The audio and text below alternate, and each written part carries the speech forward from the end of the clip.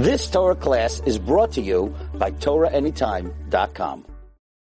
We have the really, I guess, chus and pleasure for those girls who told me today, who told me that they're very excited because they remember how much they enjoyed Rabbi Gladstein's speech last year. On the same, thank you girls for standing, you can be seated for a moment. On the same, I guess, concept of Megillas Esther, but with a new theme, of course, for this year. And it really is supposed to have somebody who authored a book, and we're so happy to have his books, and I think that every single one of you should buy it. It will enhance your Purim. Rabbi Gladstein is also a Rav in the Five Towns somewhere, and it is our pleasure to welcome him to our school. You would hold the microphone.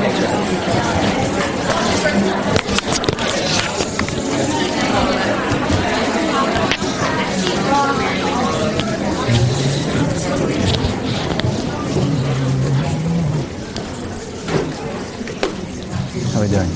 Good? How long do I have? When is this period over? I'd say 35. Okay. Good afternoon, everyone. I'm very excited to speak here today. Aside from the fact that Purim is by far my favorite Yom Tov, actually, the Mekubalim say that Purim is the source of all the Yomim Tovim. Pei, Vav, Reish, Yod, Mem. Pei stands for Pesach. Vav, V'Sukkos, of course. Reish, Rosh Hashanah. Yod, Yom HaKippurim, and Mem is Matan Torah. Actually, the Bnei Yissaschar asks, is that a joke? Vav stands for V'Sukkos, and he has a whole lengthy exposition how Sukkos is exemplified by the letter Vav. So Purim is really the source of all simcha for the entire year, but for me personally, my grandparents are Holocaust survivors. My grandfather passed away 2 years ago at the age of 106. He was in Auschwitz, he was in Dachau, and he was born, his bris milah was on Tainus Esther, and his name was Mordechai. And he faced the Nazis, he saw Eichmann, he saw Dr. Mengele. So he saw Amalek, he defeated Amalek. His name was Mordechai. He was a great hero of the Jewish people. So for me, Purim is the celebration of my family's salvation, as it is the celebration of the salvation of all of Klal Yisrael. And the Gemara tells us, Mishenichnas Adar Marben B'Simcha. So I was expecting, I remember last year everybody was in costume in honor of my drasha. But I'm here today to tell you it's never too early. Mishenichnas Adar Marben B'Simcha. When does that begin? When do we start rejoicing in Adar? So Reb Chaim Kanievsky says, well, technically, this year there are 2 days of Rosh Chodesh. So there's Tuesday and Wednesday. But Reb Chaim says, you don't start until Wednesday, because Tuesday is still the last day of the previous month. Wednesday is the first day of Adar, so Mishenichnas Adar Marben B'Simcha begins on Rosh Chodesh Adar. However, says the Ben Ish Chai, the Gemara doesn't say Misha Higia Adar. When Adar has reached, it says Mishenichnas, when it enters. And Adar already enters by the Moilad of the Levana, when the moon is born, which happens even before Rosh Chodesh. And actually, Reb Neben Zal writes, Mishenichnas Adar Marben B'Simcha starts Shabbos, Mevarchim Chodesh Adar. This Shabbos already begins. Mishenichnas Adar Marben B'Simcha. And some say that when the first speaker starts to speak about Adar, we can already kick off Mishenichnas Adar Marben B'Simcha. That's my personal opinion. Okay, we're off to a very good start. Every single Matzah Shabbos, in Havdalah, we say a pasuk from Megillas Esther, La Yehudim, Haisa Oira, B'Simcha V'Sasam Vikar, Kein Tia Lanu. It's very interesting that of all the psukim in the whole Tanakh, the pasuk that we invoke is a pasuk from Megillas Esther. As if we need to connect every day of our life with the story of Purim. We could recite many, many psukim Matzai Shabbos. but specifically, La Yehudim, Haisa'ira, V'simcha, V'sasain Vikar. Also, interesting halacha, I try to bring in a specimen, but it's too early in the year. You know, the Beis Yosef writes that the Besamim, most people use cloves. The Beis Yosef writes, you should use hadassim. That's what I do. After Sukkot is over, I take off the hadassim from the Daled Minim. She also does that. And I put it in the cloves. That's what the Beis Yosef writes. You have to be careful. Mishenichnas Adar Ma'amar ben Besimcha begins every single Matzah Shabbos. You smell the hadassim, and the Beis Yosef says you remind yourself of Esther. In fact, the Chassam Sofer says the two flames of Havdalah represent the flame of Mordechai and Esther. So it's very interesting. We have a ritual every single Matzah Shabbos. We recite a pasuk from the Megillah. We remember Esther by putting the hadassim in the besamim. We remember Mordechai and Esther with the two flames of the Havdalah. Why every Matzah Shabbos do we invoke, do we remember, do we think about the story of Purim? Now, there's something very interesting.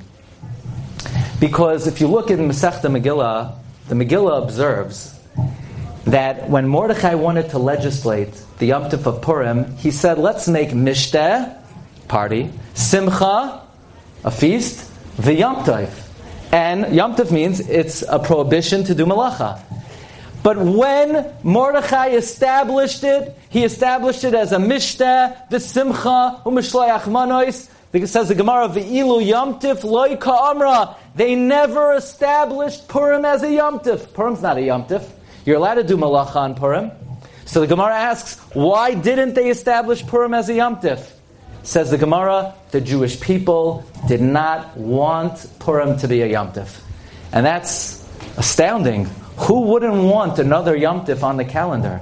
Why wouldn't we have accepted Purim as a Yom Tov? I mean, an extra day to rest, and yet the Gemara says, Klal Yisrael specifically did not want Purim to be a Yom Tov. Let's try to understand that, why Klal Yisrael did not want Purim to be a Yom Tov. So today I want to tell you about a politician. He's a very interesting politician, a world leader. He surprisingly comes to the scene. His status as a world leader is questionable based on his birth. He's back and forth with the taxes. First he gives a respite on the taxes, and then he hires the taxes. And of course we're talking about the story of Achashverosh, who gives respite on the taxes. He raises the taxes, and as the story goes, history repeats itself. But there's a very important lesson that very few people pick up on in the story of Megillas Esther. Do you remember the Gemara? The Gemara asks, Esther min haTorah minayin. What's all that noise? Mrs. Weiss, can you ask everybody up there to keep quiet and hear voices? Thank you. The Gemara asks, Esther min haTorah minayin. Where in the Chumash can we find the name Esther? And the Gemara says very simply, Va'anoichi haster aster panai vayemahu, and I will hide my face from them on that day.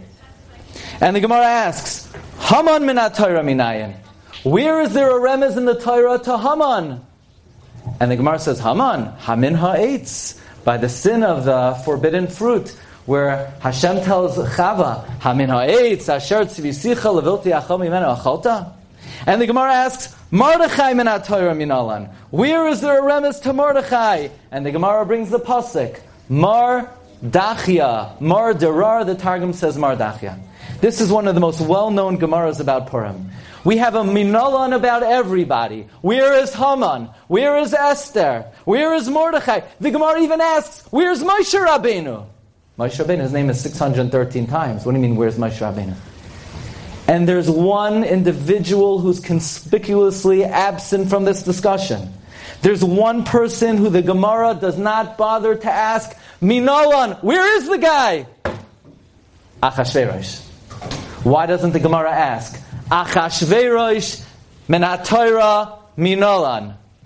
So my son said, what do you mean? You think you're going to actually find somewhere in the Chumash, Aleph, Ches, Shin, Vav, Reish, Aleph, Shin? I mean, that's a mouthful. Where are you going to find that in the Torah? But still on a deeper level, why does the Gemara not ask, Achashverosh min ha-Torah minolan? Why is there no remez to Achashverosh in the Chumash? And then you have Shoshanas Yaakov. So after the Megillah, Minhag Yisrael, is we say Shoshanas Yaakov. We talk about all the characters of the Purim story. We say Esther, go Esther, Brucha Esther. Mordechai, cheers for Mordechai, Baruch Mordechai. Haman, boo, Arur Haman. Zeresh, Arura Zeresh. Even Charvoino, we throw the guy a bone. And there's one person conspicuously absent from Shoshanas Yaakov. Achashverosh. Shouldn't we say, Arur Achashverosh, Baruch Achashverosh, something about Achashverosh? Throw him something. Why has Achashverosh been left out of Shoshanas Yaakov? Why is he not in the Torah? Achashverosh min ha-Torah minolan, the Gemara never asks. And this brings us to one of the most important principles in Yahadus. Because the truth is, this Achashverosh, he's a strange character. He does very bizarre things. He has a party for 180 days. Who makes a party for 180 days? Most people, at the end of a wedding, they have to go on vacation for a week. That's one night. A week of partying, a month of partying, 180 days. I think it's fair to say lahavdil. In all of Shakespeare's plays, there's always a character that provides comic relief. If anyone ever made a play out of the Purim story, Achashverosh would have to be the comic relief character. I mean, the things that he dreams up of. Imagine if somebody would come to me, Gladstein, we want to reward you. Please, you're invited to the White House, and the President of the United States, he comes to me and he shakes my hand and he says, Gladstein, here, we want to reward you. You're gonna put on my suit. I don't want to wear his suit. It's not going to fit me.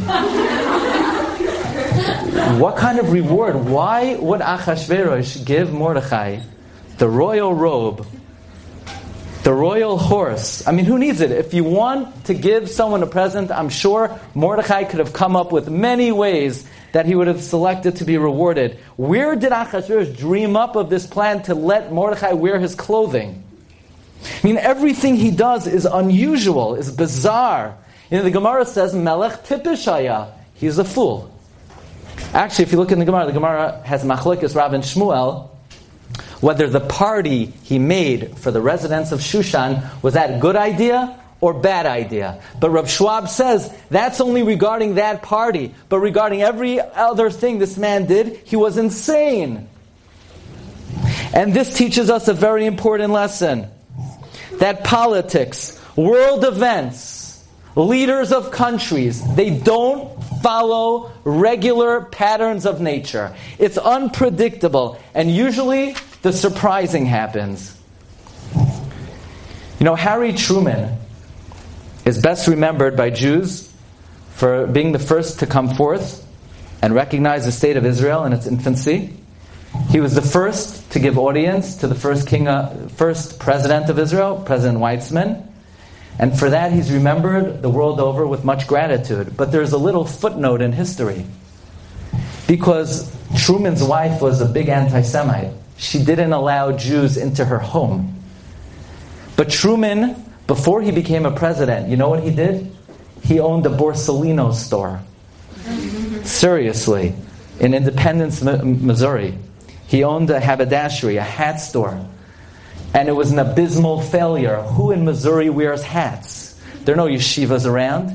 And this ill-fated business was so bizarre. He was so bad at selling hats, but he acquired a very dear friend, Eddie Jacobson, a Jewish guy. And somehow, he was incompetent in business. So if you're incompetent in business, there's always politics. And somehow Truman went into politics. He became the President of the United States. Had Truman not become president, If Roosevelt would still have been president, he probably would not have recognized the state of Israel. Roosevelt had every opportunity to bomb the concentration camps, and he bombed around the camps instead of bombing the camps. But Truman was very connected to Eddie Jacobson. And Jacobson begged Truman, do me a favor, meet President Weizmann. And Truman had to bring him in outside of his house because the wife didn't want a Jew into the house. And Jacobson said, please, do me a favor, just meet Truman. And because of that very strange friendship that Truman had with Eddie Jacobson, that led to Truman's recognition of the state of Israel. And that, of course, is the reason why Yeshiva Bachrim wear hats today and gratitude to President Truman. But that's a little footnote in history. Would you have expected that the fate of the Jewish people and Eretz Yisrael should rest in the friendship of a president with somebody who he bought a hat store with? You know, the fall of the Tsars during the Russian Revolution was also through a very unusual twist in history. So Alexander died, and his son Nicholas took over. Nicholas was completely incompetent, and Tsar Nicholas had a son. His son was a hemophiliac. He couldn't stop bleeding. Now they just discovered the reason he couldn't stop bleeding is because he was taking a few aspirins every day. They thought it was making him better, but it was making him bleed to death.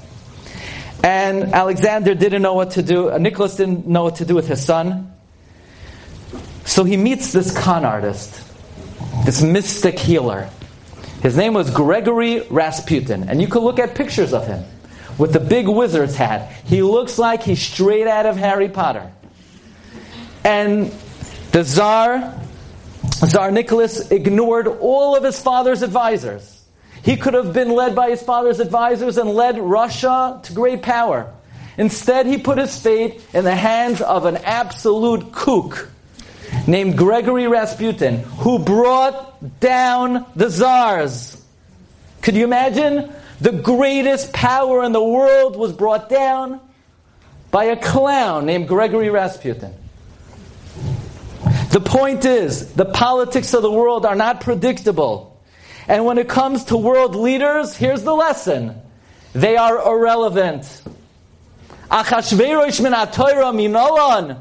There is no entity called Achashverosh. There is no entity called president, prime minister. They are pawns in the hands of Hashem.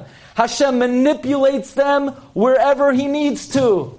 How often do we get caught up in election, in politics? Oh, if only our man would be in the White House. If only our man would be in the office. Give the Ribono Shel Olam more credit than needing your candidate to bring blessing to the Jewish people. Does anybody know who else recognized the state of Israel? The greatest butcher in the history of the world, Stalin. Stalin made Hitler seem like a decent guy. Stalin killed 20 million of his own people, but he got into his head, we spoke about this last year, he got into his head that if Israel is a socialist country, it will be a communist country. And if it's a communist country, they're better off than the Brits in the Middle East. So Stalin, when the Jews were about to lose the War of Independence, Stalin funded Israeli independence. And then he voted to recognize the state of Israel. So Achashverosh min haTorah minolan. It's irrelevant who the leader is. We need to know about Mordechai, the tzaddik. We could learn from his behavior.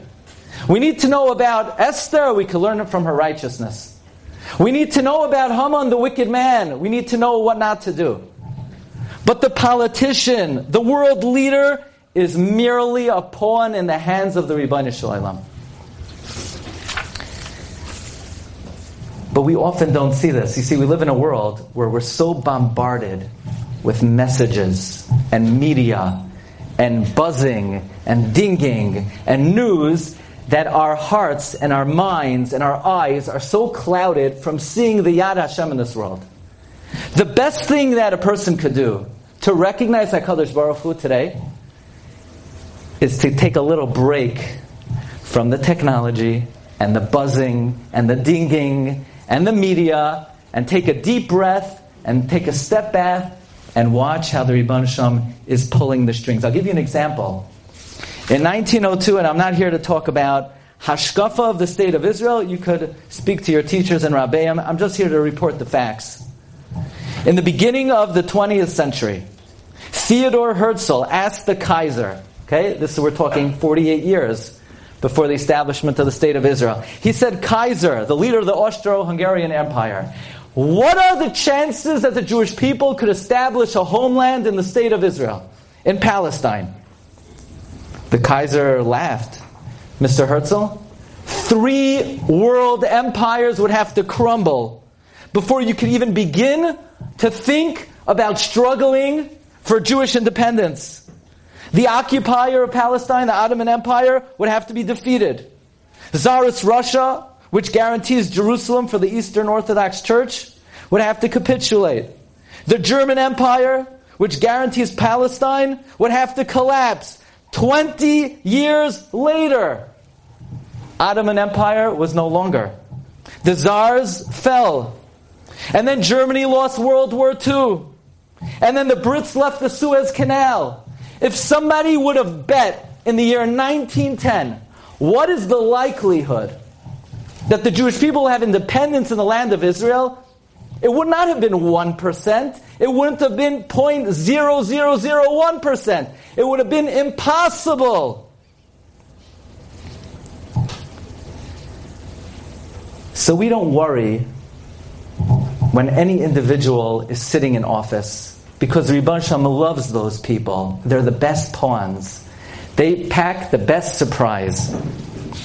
But you should know, even Herzl, who fought for Israeli independence, the Ribbon Shem uses him as a pawn as well. Because in 1902, he testified before the British Royal Commission, and he offered Zionism as the solution to all the immigrants that were coming to Britain. And the Brits couldn't take the fact that Eastern European Jews were crowding the country. So they said, Herzl, we make the following proposal. Instead of giving you Palestine, we'll give you Uganda, a country in Africa, which Herzl accepted. He imposed on the Zionist Congress to accept Uganda. God said, I'm done with you. And Herzl died at the age of 44, very soon after. All of these great leaders are merely pawns in the hands of Hashem. He moves them 1 step, He moves them 2 steps, until He's done with them. That is how we have to learn from the Purim story. Achashverosh min ha-Torah minolan. There is no Achashverosh in the Torah.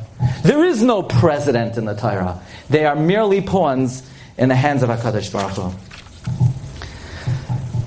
But I want to make this a little bit more personal. Because until now we're speaking about the national salvation of the Jewish people. How Hashem moves world leaders to bring salvation to all of Klal Yisrael. Now let's talk about me and you.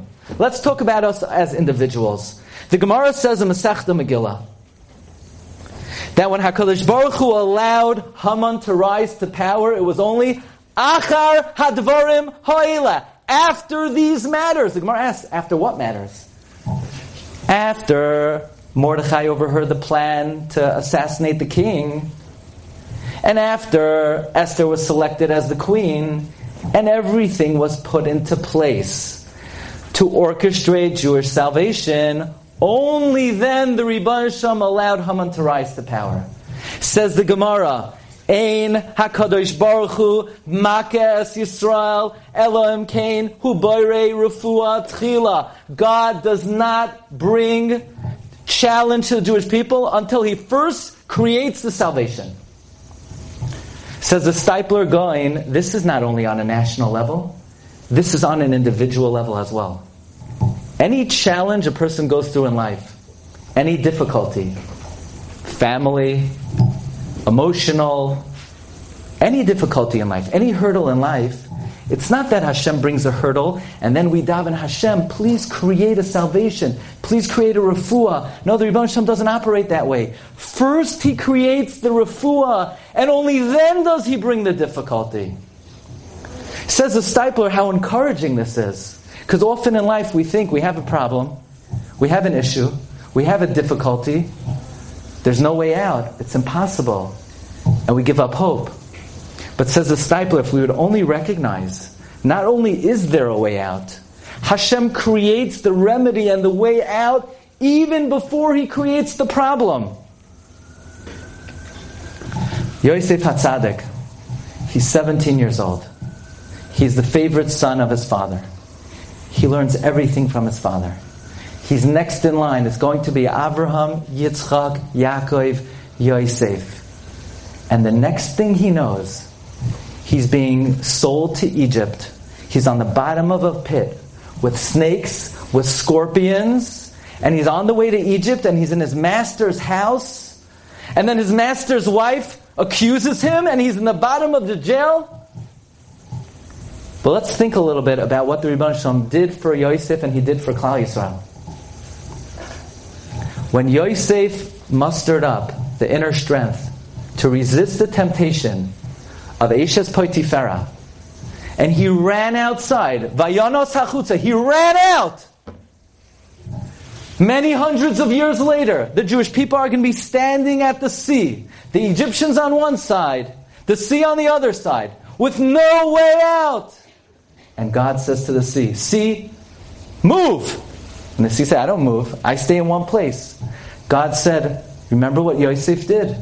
Yosef ran out from Eshes Potiphera. You need to flee from before the Jewish people. And the entire Jewish people, 3 million people, were saved. Why? Because of Yosef. Yosef probably thought his life is coming to an end. He has this challenge. He has this difficulty. God is abandoning him. No, God's not abandoning him. The Rebbeinu Shalom is grooming Yosef, preparing Yosef, so that he can have the zechus to ultimately be the cause of the salvation of the entire Jewish people. And when Yosef was on the bottom of the pit, what did the brothers do to Yosef? The brothers grabbed his begadim and they tore his begadim. And Yosef's on the bottom of the pit.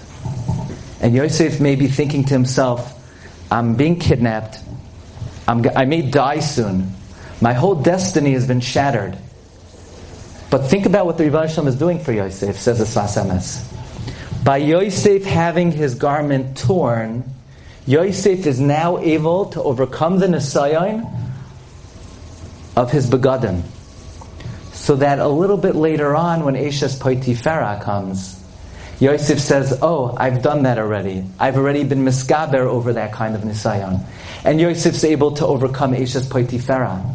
So even though Yosef falling on the bottom of the pit, it seems like everything is coming to an end, the Rebbeinu Shalom is grooming Yosef, preparing Yosef, endowing him with the ability to overcome the future test, so that hundreds of years later, when the Jewish people are at the sea, they could summon up the zechus of Yosef, and we go to freedom. Not only does the Rebbeinu Shalom bring us salvation, the Rebbeinu Shalom brings us the salvation from the challenge. Hashem saved the Jewish people through all the difficulties of Yosef. But let's go back to the bottom of the pit for one more minute. Yosef's lying there on the bottom of the pit. What's on the bottom of the pit? The pasuk says, "V'habar reik ein boy, mayim ein boy, aval nechashim v'akravim yesh boy." They're snakes and scorpions. Snakes and scorpions are not pleasant company. What do you think was going through Yosef's mind at that time? Was he throwing in the towel? Perhaps Yosef, if you look in Parak Shira, we know that all of creation sings Shira to Hashem. Nachash mahu oimer. What does the snake say? The snake says, Soimech Hashem l'chol hanoiflim. God supports all those who are fallen. Akrav mahu oimer. What does the scorpion say? Toiv Hashem la'koil v'racham aval kol masav. Yosef understood, Yosef recognized that it looks like his life is coming to an end. It looks like his destiny is being shattered. But Yosef recognized, Ein HaKadosh Baruch Hu Makes Yisrael Elohim Kein Hu Borei Refuah Tchila. That the Rebbeinu Shalom always creates the remedy before the malady. The Rebbeinu Shalom brings the salvation from the challenge. And Yosef on the bottom of the pit, he hears the Nachash saying, God supports the fallen. He hears the scorpion saying, God is good to everyone. He's merciful on all of His creations. From Megillas Esther, we understand that all the challenges of the Jewish people, Hashem has already taken care of beforehand. You just have to open up your eyes. We're mispalel to Hashem. Don't not save us. Open up our eyes so that we could see your salvation. Every single Motzei Shabbos, it's a big downer. It's a downer. We smell besamim because we lose the neshama yisera. We lose the extra soul. But you know, there's one day a year that we never separate from. There's one day a year we're always connected to. The Mekubalim teach us that the reason why Chazal, the reason why the Jewish people didn't want Purim to be a Yom Tif. You know why we don't want Purim to be a Yom Tif? Because if it's a Yom Tif, you know what you have to do after Purim? You have to make Havdalah. You have to separate from it. And we cannot bring ourselves to separate from Purim. The chizuk, the encouragement, the emunah, the consolation that we get from the Purim story is something we live, something we breathe. We can't go a day of our life without thinking about Purim. So it comes Matzah Shabbos, and we have to take leave of Shabbos, but we say, you know what? There's one day a year we don't have to take leave of. La Yehudim, Haisa Oira, V'simcha V'sasan Vikar. We never have to take leave of Purim. We smell the besamim, we take the hadasim, and we remember Esther Hamalka. We look at the flame, the two flickers of the flame, Mordechai Esther. And we have Emunah Shlema. That yes, Haman is something to be reckoned with. Mordechai Esther we learn from. But Achashverosh is a non-entity. He's just a pawn in the hand of Hashem. And if the Rebbeinu Shalom, we pray that HaKadosh Baruch Hu opens up our eyes to see how He's pulling the strings in the national destiny of the Jewish people. To see how He's pulling the strings in every detail of our life.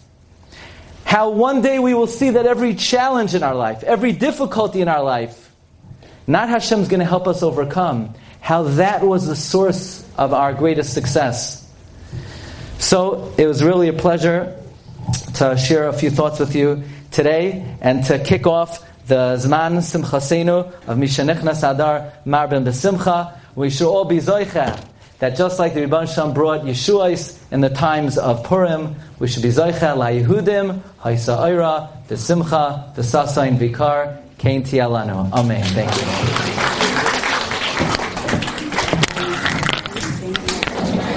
Thank you, the Black Sufi, wonderful words. You've just experienced another Torah class brought to you by TorahAnytime.com.